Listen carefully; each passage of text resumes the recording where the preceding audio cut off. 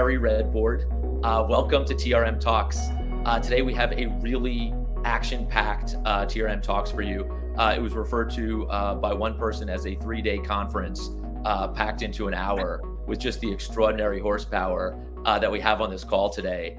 Over the course of really the last, couple of years, what we've seen globally is regulators really think about how does one regulate in this sort of centralized cryptocurrency space, with really less discussion of really the power and promise, I think, of the technology, moving more and more to a truly decentralized space. I think more and more we're seeing regulators really start to grapple with just that question. So we essentially assembled the Avengers for you today, really some of the leading minds in the policy thought leadership space, particularly on DeFi, to really bring you a DeFi roundtable conversation on what does regulation look like in a truly decentralized space. So without further ado, without big introductions, this is essentially a group that needs no introduction, but very, very briefly, I really, really want to thank Kristen Smith, the Executive Director of the Blockchain Association, Michael Mosier, General Counsel of Espresso Systems, and former Acting Director of FinCEN, Carol House, the Executive in Residence for TerraNet Ventures, and former Director of Cyber and Secure Digital Innovation for the National Security Council at the White House, Chris Brummer, a professor at Georgetown University Law Center and luminary in all things crypto and fintech, certainly in DC, Salman Benai, the head of policy at Uniswap Labs, one of the most important players in this ecosystem, Alex Levitov, a managing director at K2 Integrity, and finally, Patrick South, Vice President of Business Development at TRM Labs. Literally, if I could have drafted, the first round here, this is the group. Could not be more excited to have this conversation with you. Michael, I feel like you have just so much perspective, having sat where you sat as a regulator, and now really as such an important part of sort of the DeFi, community and thought leadership. Would you sort of level set for us a little bit? As I said, we have seen a lot of discussion on what it's like to regulate in a centralized, if you will, sort of cryptocurrency ecosystem, but much less in DeFi. I'd say sort of why is that? And then where are sort of the interesting conversations occurring in your mind? Yeah, thanks, Ari, and thanks for having me. I'm glad that we're all talking through this. It is definitely what feels like is going to be the hot topic this year going forward. I feel like we ended 2022 acutely aware of where centralized finance in whether it's Web 1, 2, or 3 can fall short. And so in risk management, and I think that's where two things. I think there's an increased shift in people looking at, okay, who didn't get liquidated, and it does go back to a bit of the first principles of crypto, of not your keys, not your coins, and some of the folks that did well were those who were hosting their own cryptocurrency and tokens, not on FTX or Celsius or wherever, and Voyager. So I think there's definitely a focus on that to some degree. And then in terms of the regulatory, I think to some degree appropriately, regulators were focused in the first instance on the clearly centralized actors and platforms. I think if you look at the various data on where illicit activity has been happening and where risk is, which TRM's has been at the forefront of, you see that it's really been through centralized actors. It's the on ramps and the off ramps. But they're not without action in the more decentralized space and the infrastructure. And I think that piece of risk management is something we're going to see a lot more of. And part of that too is I think it's been appropriately somewhat restrained and sort of strategic patience on the part of some regulators on the Web3 infrastructure and the DeFi space, because there's a lot of layers and a lot of pieces and a lot of automated data processing here that you want to be careful about in the way that I think in the traditional finance world appropriately started at regulating and looking at folks like JP Morgan Chase and Goldman and all the people holding the money, and not going straight to like, well, we ought to check the DNS routers.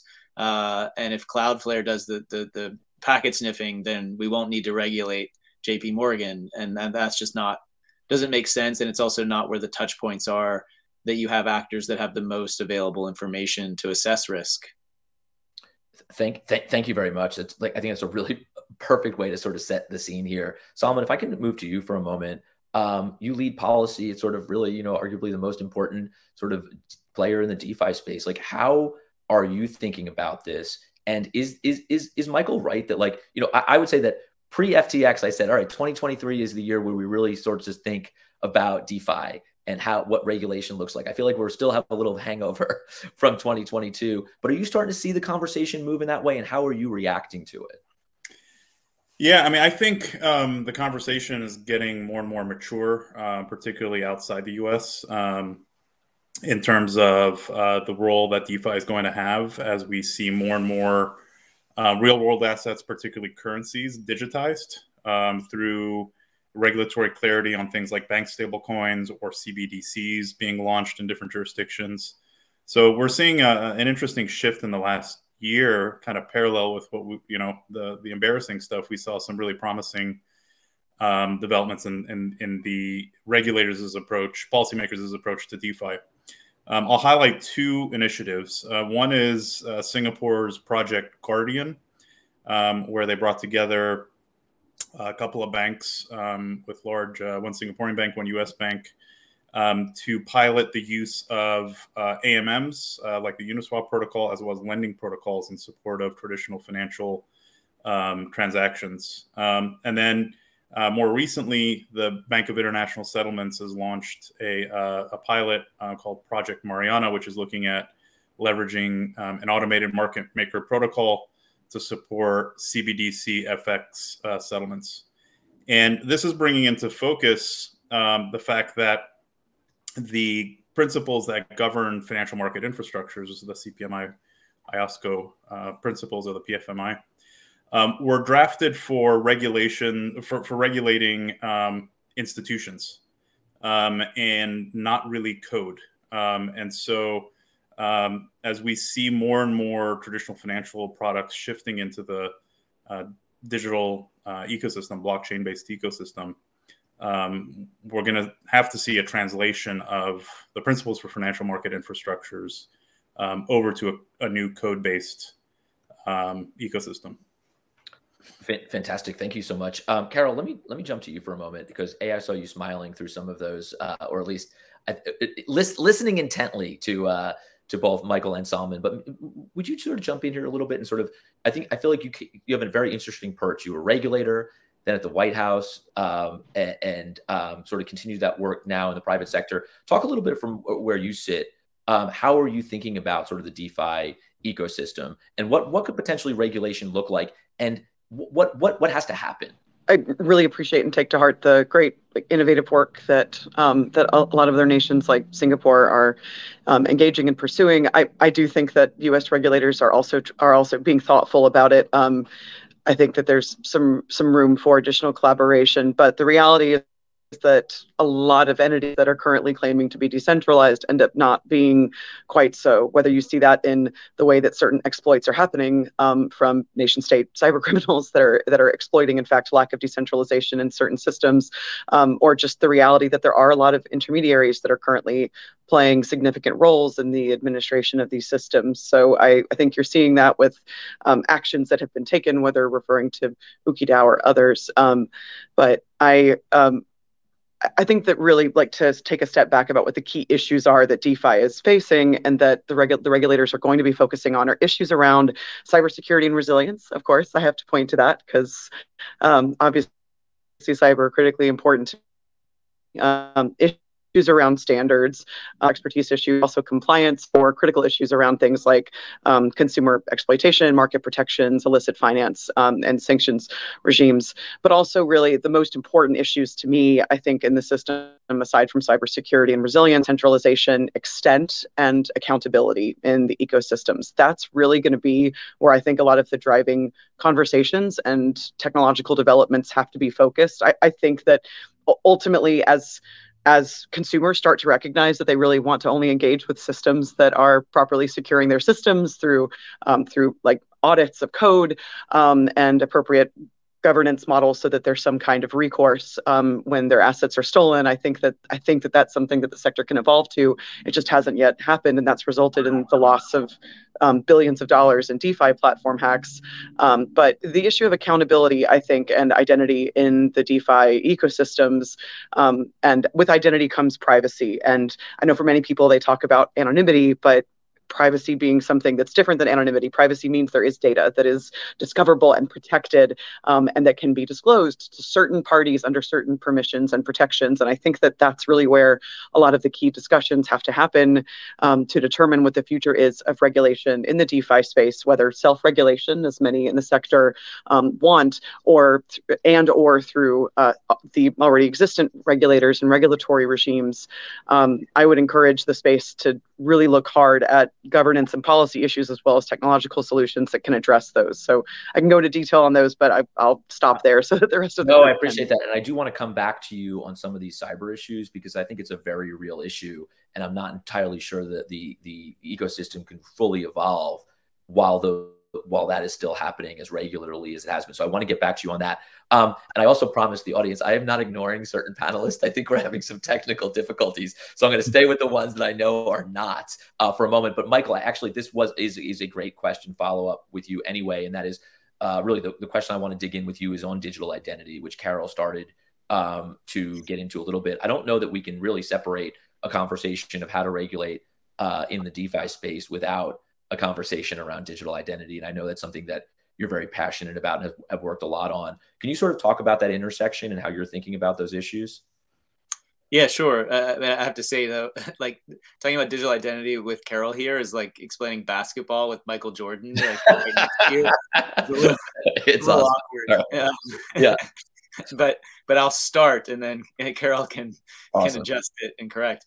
But I mean, I think this is something that when I was at FinCEN with Carol, we were really focused on digital identity and privacy technology for some of the reasons that you've talked about and Carol was mentioning in terms of managing the risk, but also managing privacy, and that we have to be thinking about evolving the risk space, not just in terms of bad actors, but also the vulnerabilities that we put people in. And I think particularly in this era of deep fakes, the idea that it just takes, we're just going to take a snapshot of you next to your license, and that's really what you need. And so KYC solves everything is really not, it's not going to work. And I think if anything, we see from the traditional finance space, like one, how easily spoofed that is, how unreliable it is. Two, how much it also creates vulnerabilities because you create honeypots and all this information gets out there. And now the people you were supposed to protect are actually in the opposite position. And then three, and Chris Brummer's on here and has talked about this a lot more eloquently and done much more research. But, you know, the more you're just looking at single data points that are, I'm not going to use, I'll try not to say antiquated by saying it, but, you know, you're just keeping folks out of the system that have major contributions, which is what we see in the open source world and decentralized finance. And also at the same time, from a regulator's perspective, you're managing risk better actually because of things like TRM, where you're actually looking at activity, not just a falsifiable identity. And I think there's tremendous evolution going on in the zero knowledge space, like certainly Espresso Systems working on that, but lots of other people are too, where it just doesn't matter exactly which passport it is. Like it's someone not on a sanctions list, and you have all this activity around it that's being looked at that's much more hard to fake than a driver's license. Fantastic. Chris, I think perfect entree here. As much as we all love looking at you, we're really much more excited to hear from you. So I'm glad this is working. And not like part of the conversation. So I could be like, no problem. Look, I think it's you talk to everyone. I think, and Michael, I think previewed this. You know, really, how are you thinking about these issues today? From all the perches you sit, from building to technology to the academic setting. Talk through some of this stuff. Yeah, you know what really interests me and what I've found quite exciting, I think at this point in the sort of the larger conversation is. Well, you know, when you think about digital assets and you then think about as my friend Salman would say, the digitalization of the infrastructure supporting those digital assets as sort of the next phase of, the evolution of payments and financial systems. The legal work and the technology work kind of have to go hand in hand in very interesting ways. I think that when people use the word infrastructure, and I'm out in San Francisco now, it's fascinating because you get to talk to the engineers, you get to talk to the builders, people putting things together, and there's a sense that that infrastructure is hardware, right? And code. But then there's, in financial services, there's also the legal infrastructure, and how do you sort of put those two pieces together? How do you put the rules of the road and adapt them in ways that make sense for the infrastructure, and to make sure that that infrastructure still achieves the goals and the objectives of our regulatory system? And I think that DeFi definitely pushes the boundaries as to that question, because it requires a reassessment of both existing rules as well as kicking the tires and looking very carefully at what the technology does and does not do. And that's like a lot of work. But when you get to things like DeFi and open source or public blockchains, some of the work that I've done and been researching has been on issues like disclosure, as many of you know, right? And that kind of pushes on, even when you want disclosure, well, what does disclosure mean on a public blockchain where a lot of the material information is already on chain? You just have to be sophisticated enough to access that information and to understand that information. So what then does that mean for questions of sophistication? How do we think about the delivery of information and the like? And I think that from a regulatory standpoint, you can ask questions like that run across any gamut of issue areas, from privacy issues to questions relating to AML KYC, to questions relating to, well, what does this infrastructure mean or could mean for folks for whom maybe the traditional financial system may be inefficient or ineffective or slow or costly. And then what would it take for the system, for DeFi, to get there, right? So it's not just this question of what could it do, but once you identify what it could do, how do you get there, right? And I think that conversation, both parts of that conversation, sometimes there's a little bit of emphasis on one versus the other, depending on which stakeholder, which regulatory actor you're talking to. But that building process is what I've found to be by far the most interesting, right? And we tend to think about it from first a payments question. Now we're thinking about the automation of financial services. That's obviously something that people are very interested in. But I tend to think about it a little bit.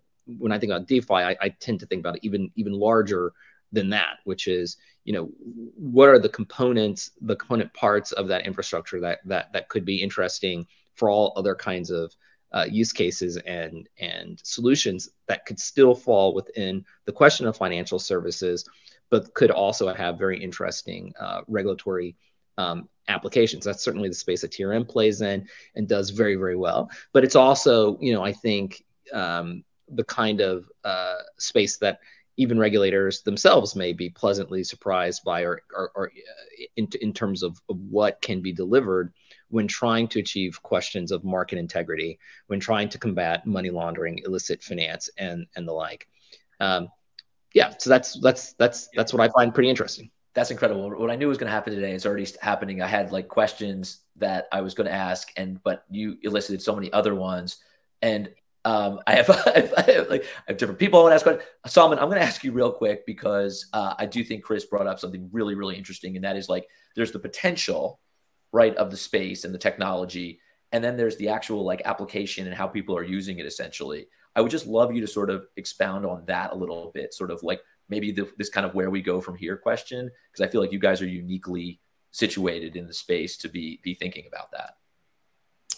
Yeah, I mean, I think you already see a lot of accomplishments in the DeFi space that are lessons for the more traditional financial ecosystem. So automated market maker protocols, like the Uniswap protocol, like Curve and like others, are really encouraging a diversity of liquidity providers, which stands in contrast to many financial markets where you're relying on a very limited set of dealers or market makers that have various moats reinforcing their positions. So on the Uniswap protocol, as an example, we have over 10,000 wallet addresses that are providing liquidity across different pairs. Another interesting perspective on kind of the capabilities of the technology is in the area of illicit finance. So, in contrast to the traditional financial system, the DeFi ecosystem or the on-chain ecosystem actually compares quite favorably among some key measures. So one example is the percentage of activity associated with illicit activity. So in the DeFi space, that's about 0.1 or 0.2%, depending on the most recent data sets.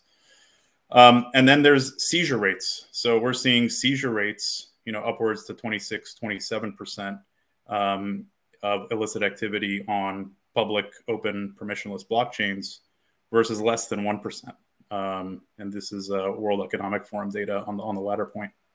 It's a fantastic point. And just to double down on this, and I'll let you jump right back in, we see the same thing, and that is really the illicit activities occurring on the on-ramps and off-ramps, right, to fiat. Whereas the transactions that are occurring entirely on chain, you talk about sort of what are the risks, and we'll get to the risk, Carol, I promise. But it is really interesting. That's where it's happening at that conversion point where, where there is regulation in place today. Absolutely. I mean, if we were to, be able to show regulators a financial system, blockchain-based financial system that achieves these seizure rates, I think it would be pretty compelling for regulators to consider. And we've been able to do that by, as you said, Ari, regulating the on and off ramps. So tracing the activity through to those on and off ramps, and then seizing the funds when there's an attempt at a cash out. Otherwise, the digital assets aren't useful until you access those on and off ramps. So. Yeah. Fantastic and interesting. I mean, we'll get into this in a moment. We'll see a risk assessment from Treasury next month, I believe, the following month, and it'll be interesting to sort of really dig into, and maybe we get a preview from Carol if she's kind enough. But we'll see. But it'll be interesting to see kind of where the risks are compared to where they are in the more centralized crypto sort of ecosystem. Kristen, one thing that Carol said that I thought was really actually very true from my own experience too is that policymakers, regulators in the U.S. are thinking in pretty sophisticated ways about this, but there are real challenges. I mean, this is the group right here, and we don't have all the answers. Would you talk a little bit about how you're engaging from a blockchain association perspective, whether it's on the Hill or with regulators on these, and really, are we seeing a move or shift yet from these conversations around how to regulate an exchange to how to sort of maybe thoughtfully regulate a truly decentralized space? Yeah, no, I think the conversations and the discussions are still in the very early stages. I think our goal right now at Blockchain Association is to decouple centralized exchange or centralized platform regulation from any sort of DeFi regulation.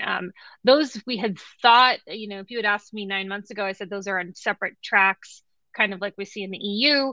They kind of converged this fall, and there was this kind of school of thought that emerged in the Senate Agriculture Committee that this is something that should have the same core principles apply.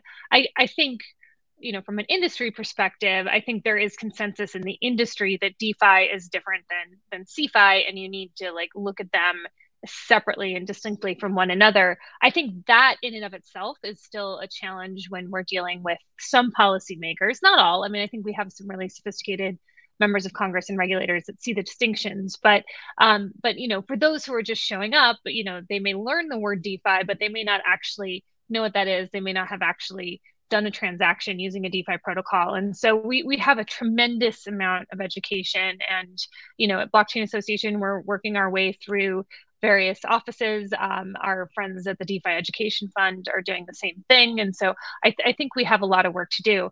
But when it comes to like, what do we actually do with DeFi regulation itself? I think, as you were saying, there's like a tremendous amount of discussion to still be had. I think there are different schools of thoughts depending on who you speak with in the DeFi community. I think, if you kind of compare it to stablecoin regulation, Congress and federal agencies started looking at how to regulate something as simple as a dollar-backed stablecoin back in 2019 with the announcement of Libra. And if you fast forward a couple years later, we're finally at a point where there's like, all right, we've identified the risks, and here are what we think are appropriate solutions to these risks of dollar-backed stablecoins. That, again, is a very simple simple policy issue. And that took years for policymakers and, quite frankly, the industry to sort of coalesce around how that should look. If you compare that to DeFi, I mean, DeFi only came on my radar maybe 3.5, 4 years ago. It's not a particularly new or a particularly established innovation, right? This is new. And I think even for those of us in the industry, there's not agreement into what, if any, type of regulation needs to apply. So I think, the first step is for the crypto ecosystem and the DeFi ecosystem to really identify like what are the risks that we're concerned about or that policymakers might be concerned about, and can we agree on what the answers are to address those risks. And in the meantime, we need to work with policymakers, whether it be regulators or on the Hill, to really get them to understand the potential here. And an example I've been using lately is, I remember when I was a little baby congressional staffer 20 years ago, and a mobile industry lobbyist came in and pulled open their flip phone and showed me this little teeny tiny screen, and they said, "Look, we can watch TV on here." And I thought, who would ever want to do that? That's the stupidest thing ever. I feel like we're sort of in the same place with DeFi, where it's not immediately obviously beneficial or useful to most mainstream consumers, but obviously, the experience will evolve and the services will evolve on top of it, and we will, I think, hit that inflection point. So I think, our goal is first to sort of decouple the two issues, and second, to really do the education and to give it some time for both the industry and policymakers to figure out what are the risks and finding the appropriate solutions to those risks. Fantastic. So what you're saying is we have to solve this on TRM Talks today, because it's not going to get solved anytime soon. Yeah, if we could do that, then I'm probably out of a job. So, which I'd be happy to retire. So. Patrick, I think one of the things that really Chris and Solomon in particular, and Michael really alluded to, is sort of what has to happen to push this space forward, right? From the promise to the actual sort of application of the technology. I think one thing that I know you have a ton of experience in is sort of like, how are financial institutions, right? Institutional investors thinking about the space. I know you're getting a lot of tough questions. Sort of how do you engage in the space safely? How are you thinking about it from your perch, sort of working with financial institutions, who want to engage, but are sort of pulling back maybe even a little bit more in the wake of a non-DeFi disaster, but a crypto-related disaster nonetheless? Yeah, it's a wonderful question. The way that I'd construct it is I'd kind of think about this in terms of three key levers. The first is like what I'll just broadly title virtue recognition. And I think there's a silver lining in the post-FTX world, which is what's been alluded to on this call and elsewhere, which is maybe the double-edged sword of DeFi. And I think regulators are now looking at DeFi through a slightly different lens than they were in 2022 and just prior. And that's that many of the events that unfolded in 2022, whether it be 3 Arrows Capital or FTX or others, these were really driven by off-chain liabilities. And so as you start to look at what actually evolved within the DeFi landscape as fallout from these events, protocols were relatively unscathed. There are many that you can name as primary examples of this, but you start to look at the true underlying virtues or the foundational principles of DeFi and where that really lends itself to alignment with how regulators view the world and how they want to see certain things unfold. So if you recognize the virtue recognition there, the next element to align on is what I'll broadly title like the privacy equilibrium. And to date, we've continuously looked at public blockchain data is transparent, and because of that, there's a variety of really wonderful insights that can be gathered from that in terms of enabling trust and safety layers for financial institutions and other financial intermediaries to safely engage within the bounds of what is broadly titled AML compliance, respective to varying jurisdictions. The battle that we face a little bit today is if I go and buy a non-fungible token, an NFT, and it's a cool, fun JPEG of something that I want to make a profile picture associated with, maybe my name and a popular social media platform. Well, by doing so, it's now very easy for someone to link that simple image to a complete financial history of me. And in areas all around the world, we've seen kidnappings occur because now I've posted a fancy picture of something that may not even have all that high value, but it can be directly linked to my entire financial transaction history. And because of that, people now have, insight into, arguably your neighbor's bank accounts. And today, at least in the United States, we have a right to financial privacy. And that is, I don't want to say directly at odds with that, but it really starts to call into question, maybe there is a need for something greater there. I think what's often called on here is looking at the need for folks that operate within or live within oppressive regimes, and they want to make political donations, have a right to free speech. That's kind of more on the severe end of this spectrum. But I guess what I'm getting at is broadly we're seeing more of a pull towards privacy here. And whether it's Espresso or others, I think 2023, 2024 are going to be key years for this idea of zero, what's a buzzword, zero knowledge technology to really emerge. And I think 2023 will be a little buzzwordy, but 24, we're going to start to see this in a more consumable, abstracted fashion where, most bridges will see varying chains that implement native zero knowledge technology. And this could be used, financial institutions, maybe high frequency trading firms, want the ability to execute quant strategies with, zero knowledge perpetual swaps without having other people aware of what strategies they're running. So there's a variety of reasons that banks and financial institutions care about this equilibrium. And it also affords us the opportunity to engage in selective disclosure. And that'll kind of bring me to one of my final points here within this privacy ramble is this idea that today we view on-chain transactions primarily through a financial lens, and we're talking about DeFi, decentralized finance.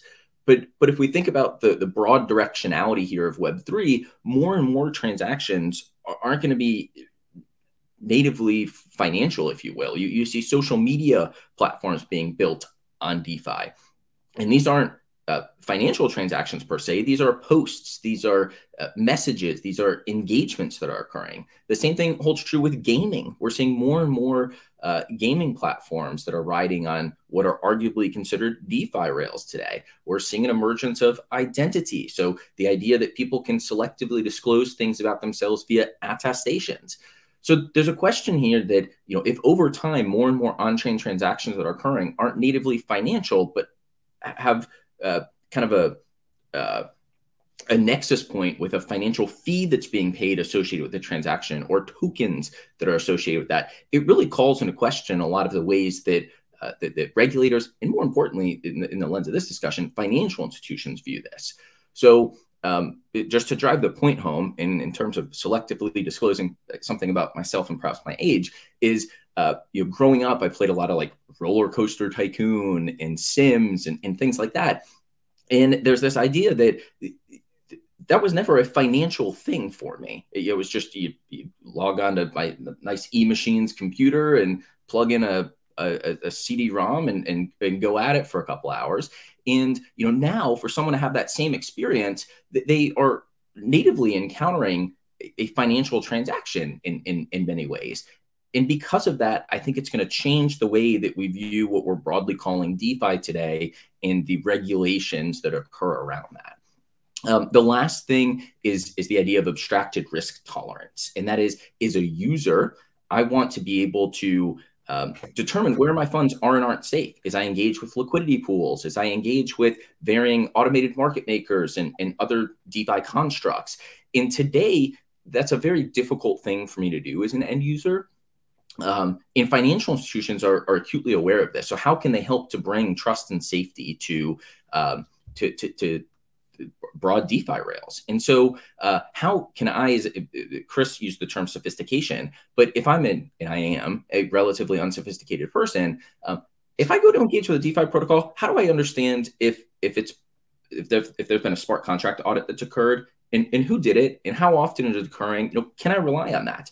How do I know what the posture of AML compliance is for that protocol? How can I understand what technological risk exists, or legal risk, or financial? These are just big questions that people don't have the answer to today. So as we see DeFi proliferation continue to occur, especially with the entrance of financial institutions into that realm, there's going to be some key questions that need to be, I guess not questions, but key things that need to evolve for users to be able to interact with it in a more trusted manner. So I'll pause there with a bit of sorry. I've been telling people for 2 years that I work with one of the truly smartest, sharpest people in our space, and it's fun for 1,000 people on the line to see that just now as well. Alex, I would love to hear, if just kind of jump in there a little bit on, I think where I'd really like to sort of understand is sort of how clients, right? I mean, you have traditional clients, you have sort of more crypto native clients. How are they thinking about engaging in this space, given sort of all of those things Patrick talked about? I'm going to jump from there. Yeah, no, thanks so much. And it's a great sort of launch into a lot of things that we've been working on and thinking about. And so just to maybe add a couple other thoughts sort of from the perspective of financial institutions working in the space. So I think that, first thing that we want to recognize in sort of engaging with financial institutions is that these are regulated entities, that they have existing relationships with supervisors. They understand a certain set of fairly sort of well tried and true expectations and requirements. And there's sometimes some apprehension in getting into new space where those questions, as we've been discussing, sort of aren't quite as well settled. And so understanding what this sort of regulatory status of a new DeFi entity is going to be, who or what is going to be ultimately responsible for managing, especially financial crime risks, sort of a topic that comes up time and again, for a new DeFi entity and protocol. At what point does that sort of go out into the world as a truly sort of autonomous and decentralized entity? Or at what point are the founders and promoters of such an entity sort of on the hook for various compliance related issues? The same exact thing comes up from a different angle, where we're looking at financial institutions that are servicing various kind of crypto and fintech clients through traditional banking services, and they're trying to figure out, for example, in a case of something like a DAO treasury account, what are the beneficial ownership identification and verification requirements around this sort of novel legal and corporate form? Who do we understand to own or control an entity such as that's sort of by its nature decentralized and autonomous? So this is where we look to certain indicators from enforcement actions and guidance, even if it's somewhat sort of selective and piecemeal. Where I think Carol mentioned the CFTC action against UkiDAO that looked at holders of the governance tokens as well as founders as potentially sort of responsible and liable for relevant breaches under the CFTC's authority, without opening up a can of worms on Tornado Cash or overgeneralizing from that case. The updated FAQ from OFAC on when Tornado Cash was redesignated in November talks about the organizational structure of that entity as including its founders and developers, and talked about those creating the DAO and promoting the entity. And so thinking just in general terms, and this goes to Chris's point about the interconnections between the legal and technical landscape, trying to sort of understand accountability and responsibility in this space. Right now, as others have pointed out, that responsibility has been really focused at these on and off ramp points. But I don't think that's sort of the final frontier of regulatory interest in this space, or where the sort of responsibility for financial crime risk management is going to stop. So we've been exploring a lot of those kinds of really fundamental issues, along with the really interesting issues we could certainly go on about around decentralized identity and lots of other things. So those are just a couple of additional two cents from me. Awesome. Thank you so much. And that's exactly where I want to kind of go from here. And please feel free to chime in, guys. I'm happy to continue moderating or just like let this thing go wild. But I think, Carol, why don't I start with you, but Michael, Chris, Salman, sort of everyone, feel free to jump in here. I'd like to talk about sort of the risks. Obviously, there are challenges in this ecosystem. We saw, according to TRM, like 3.7 billion in hacks on DeFi, essentially mostly in the DeFi ecosystem last year in 2022. Clearly, the space needs to harden cyber defenses. But there are challenges, but then there are a lot of opportunities, as Patrick kind of outlined, around things like privacy. But so Carol, I think you're uniquely perfect to kick this off, and that is, would love to hear about the challenges, but we also know that you've been really thinking through the solutions, digital identity, and other types of using the technology to solve some of these challenges. Talk us through sort of where your thinking is today. Yeah, absolutely. I'd say first with the challenges, thinking about the risk landscape, is that part of that risk assessment is looking at things like the threat, vulnerabilities, mitigations that are in place. All of that should also be considered for DeFi systems. And with vulnerabilities comes not just those that are currently being exploited, but those that can. I mention all of that because I appreciate that several people sort of referenced it before, that the public nature of the information on a lot of these ledgers is not inevitable. A lot of people view that as a bug and not a feature, in fact, of the systems, and that's why they're looking to implement privacy preserving or even anonymizing technologies. But ultimately, that's why there's companies like Espresso Labs that are doing incredible work to try to make sure that it's not just anonymity, but also you can enable for appropriate level of detection. So there is some sophisticated thinking that's happening certainly in the industry space, and I think that kind of activity is the only stuff that's going to save the sector from a really potentially a very tough crackdown if the space shows that it can evolve to be able to implement the appropriate mitigations, whether through governance policy, technology, or operation, to be able to address those risks. And then, so I think that, so I wanted to first highlight that it's not inevitable that it'll be public information. It's also not inevitable that there will be on and off ramps. I like intermediaries. I don't keep all of my cash underneath my mattress, but who am I to tell people not to, keep their cash under their crypto mattress and in unhosted wallets? I get that. I'm not their market, but plenty of people are. And ultimately, I think that decentralized systems are going to have the incredible benefits that many people spoke to today.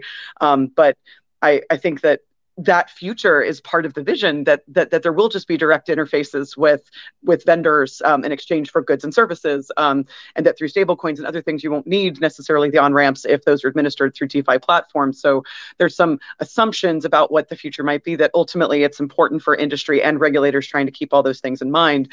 I think a lot of this goes back to the absence of accountability, and things like identity and discoverability in the ecosystem are some of the biggest, are really the biggest challenges. We see that with weaknesses and vulnerabilities in smart contracts and code that lead to transactions that should have been invalid being seen as valid, or being allowed to be propagated, or other weaknesses and updates to protocols in these systems that allow for minting hundreds of millions of dollars of coins that shouldn't have been allowed without putting collateral up against them. These weaknesses in code, we see them in the cybersecurity world and in open source weaknesses as well as proprietary software. We saw it, for example, in the Log4j vulnerability in the cybersecurity world, showing my nerd, I know, but basically the consequences in the crypto space, because so much of this is financial. The consequences were big, certainly for Log4j amongst many other cyber incidents. But when it's a financial system and it's one that's decentralized or has the absence of things like accountable actors and recourse for consumers, then the consequences are disastrous for people, for the institutions involved. So really, I think the challenges around what the consequences are of getting things wrong in software, because I know one thought leader in industry, I think, put it really nicely when he highlighted that people talk about crypto as if it's all about trustlessness, and well, it's not exactly trustlessness completely. Like you're trusting software versus necessarily trusting people or centralized institutions in some instances, and who is developing the software. Like software will. But the wonderful thing and terrible thing about it is that it will do exactly and only sort of what you design it to be, whether for benefit or the vulnerabilities that exist inside of it. So all the challenges that exist in the cybersecurity world now just manifested directly for systems that are again directly holding these financial assets. So I think all of those risks and challenges have been exploited so far. What we've seen in those billions of dollars that have been lost in the crypto ecosystem. I think the ways forward. I believe that establishing standards and then following them. I know that a lot of people feel that the future is self-regulatory and potentially voluntary. I don't know how I feel about the voluntary piece, but on self-regulation, I'm actually pretty agnostic to whether it's industry imposed or regulatory imposed. If there are standards that are established and there are consequences imposed on those who break it, no matter how big they are in the system, then that is a good regime as far as I'm concerned, as long as the standards are the right ones. I think there's a lot of there's a lot of maturization that has to happen in the space, like both on the security and resilience side, but also on things like illicit finance in the DeFi space. We're not seeing things like participation in ISACs, information sharing and analysis centers, or integration of key cybersecurity controls, sharing of cyber defenses, sharing of information related to anti-money laundering.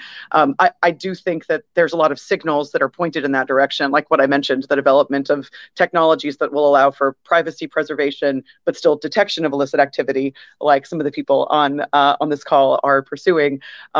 The idea of verifiable credentials that exist somewhere, and then determining where accountability does sit in those DeFi ecosystems. I don't think the future is one where there is no accountability, but ultimately let's imagine that you don't actually have the current intermediaries and centralized financial institutions playing a significant role in the future.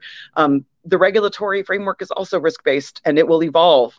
There are intermediaries that are currently not regulated as financial institutions, like miners and validators. I don't know if they would be covered as financial institutions or some kind of service provider. That could be a future. I don't think that's anywhere in the near future, aside from the already existing potential obligations and exposure for sanctions. And then ultimately, like a totally decentralized system might end up, if the risk evolves, putting the onus on end consumers, which I don't think anybody wants, certainly not consumers, and I don't think regulators want either. All of that is far off into the future, but basically I think that the sector taking a proactive and aggressive stance to establishing standards, building them in, determining where the right points for accountability should exist, and then holding those entities accountable and I think that there's a lot of good discussion about what those standards should be, and then who should be doing the holding of folks accountable. I'm sure that the regulators have a lot of feelings on it too, but obviously industry does as well. So I think that there's some promising discussion happening in industry, but still a long way to go to make sure that those least desirable outcomes don't come to bear down the road.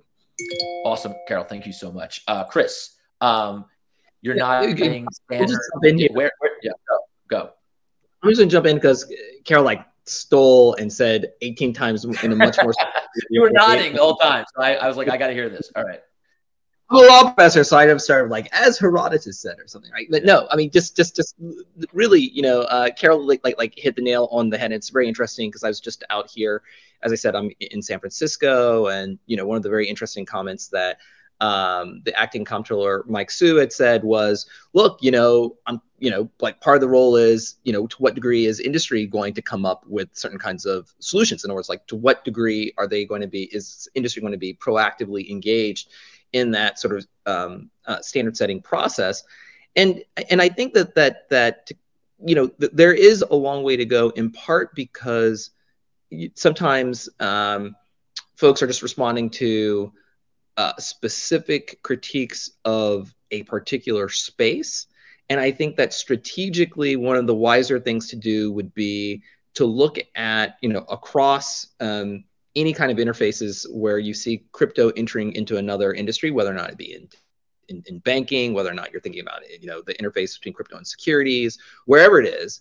Obviously, AML KYC is something that and cybersecurity is maybe the emphasis here, but to sort of look at those big points that they're making and make the assumption that, honestly, they're going to be applying the same expectations to DeFi and any other sort of crypto application. So even though it may take a while for a rule or an enforcement action to eventually, clamp down, there's, use that space, that time to start that process of coming up proactively with solutions, right? So that at least, number one, it makes you more credible and trustworthy and gives people a reason to trust you, because I think that people don't fully appreciate that regulation is not just sort of enforcement, but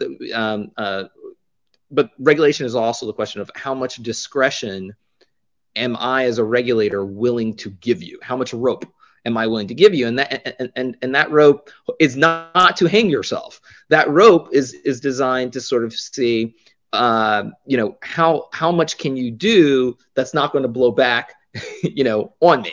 And I think that to the extent to which you can proactively begin that standard setting process, you start to diminish that risk profile, and you're not necessarily responding to something. Instead, you're sort of setting the debate on your terms, where a regulator can actually look and say, well, what does the market practice look like now? And then, maybe I have to tweak it or something, as opposed to coming in, perhaps in some instances, entirely uninformed and saying, I don't see anything that's being done here, so I'm going to go and go through my rule writing process or something. And then you have obviously the non-participants from that debate feeling like they've been ignored or whatever, or the regulators don't know what they're doing, whatever. And then you come out with the regulatory regime that in no way speaks either to, the aspirations of the regulators, because they may not necessarily understand the technology as well. And it's also not reflecting the reality of, how the technology works, right? And I think that, getting that process going and being very realistic about what those objectives are, and then to kind of create that pathway towards achieving them, is really essential. And that's why I always, when I see Kristen, I'm like, it's a very difficult but important job, and getting those actors on the same page, because they there will be gravity. There's political gravity, there's legal gravity, and then there's the gravity of trust. That's perfect, Kristen. So walk us through, if you would, the places that you guys have had real success, right? And it's really an education piece, because this is probably the biggest hurdle, right? Particularly in DeFi, is really sort of projecting this conversation, bringing thought leaders of this caliber sort of together to talk to policymakers. When in the places you've been successful, stable coins, the infrastructure, despite where we ended up, what was the secret to those successes, and how do you implement them or for DeFi? Yeah, I mean, I'm not sure we've ever actually had a proactive success. We've had, I think, a lot of defensive successes as an industry. I think going back to actually when Mike was at FinCEN at the end of the Trump administration, there was a rulemaking that would have regulated sort of unhosted wallets, and I think we were successful in really stopping that for the meantime. With infrastructure, similarly, there was a big effort to try to change that language, which at the end of the day actually failed, but there was so much political support for it, it sort of felt like a victory. And then, I think if I look to this fall with the Digital Commodity Consumer Protection Act, that had kind of lumped CeFi and DeFi into the same regulatory regime, we were somewhat successful in slowing that down, at least for the meantime. So I think the industry and the ecosystem, we can stop something. And the reason for that is because it is a highly communicative industry that can rally when there's a crisis. What we haven't totally figured out how to do yet is to proactively get good policy enacted. That takes a lot more work. It takes actually, as Chris was saying, actually having everybody on the same page and coalescing around the same policies. It takes a level of education with the policymakers to really understand what's going on. So, I think we're pivoting to the point as an industry and an ecosystem where we will be able to get proactive successes. But so far, the good news is we can play a heck of a defense, and we can always fall back on that. And in some ways, it's almost like a little bit of a threat. Like if somebody messes with us, they're going to have to deal with the wrath of crypto Twitter. But I think we've got some work to do. I mean, I think it's great to see all of the professionals that are on speaking on this event today, because not everybody was, employed and working on these issues a couple of years ago. So, it just takes time to get the the professionals in place. It takes a time to get the policy solutions in place, and to get the education level in place to have success. But it's not impossible, and it's just something that we keep having to move the ball forward a little bit every day, and eventually I think we'll get in a place where we can get some good policy outcomes. I have one more question for Solomon, and then we're going to do a lightning round, and hang with me for a few more minutes if you guys can. Solomon, I think what's sort of interesting about this whole conversation is there's the theory, or there's, hey, policy making is going to come, or we'll get legal clarity on this down the road. You're having to you have to exist in an environment today, right? You're operating today. There's practical considerations that Uniswap deals with. Can you walk us through? I mean, it's always been so interesting to me. You're a finance guy, yet you have a real passion and interest in AML, for example. How does Uniswap think about AML sanctions today as just an example of how you have to operate in a world where there's maybe not the legal clarity that maybe someday there will be? Yeah, so let me just give one clarification before I discuss kind of what Uniswap Labs is doing in partnership with, incidentally, with TRM Labs. So there's the Uniswap protocol, which is immutable, self-executing smart contract code. Anybody can access it. Anybody can build an interface to it. And then there's the Uniswap Labs interface, app.uniswap.org. And that interface is administered by Uniswap Labs. And so in connection with that interface, and working in cooperation with TRM Labs, we've developed a blacklisting approach to wallet addresses that might want to make use of that interface to swap or engage with the Uniswap protocol, or other services offered through app.uniswap.org. And so that's been, that covers sanctioned wallet addresses using the dynamic analysis that TRM Labs provides in terms of wallet addresses that are associated with sanctioned activity or other associated with other high-risk activities. And so those wallet addresses are blocked from the application. But in general, we try to be proactive in terms of providing a safe and secure environment for users of app.uniswap.org.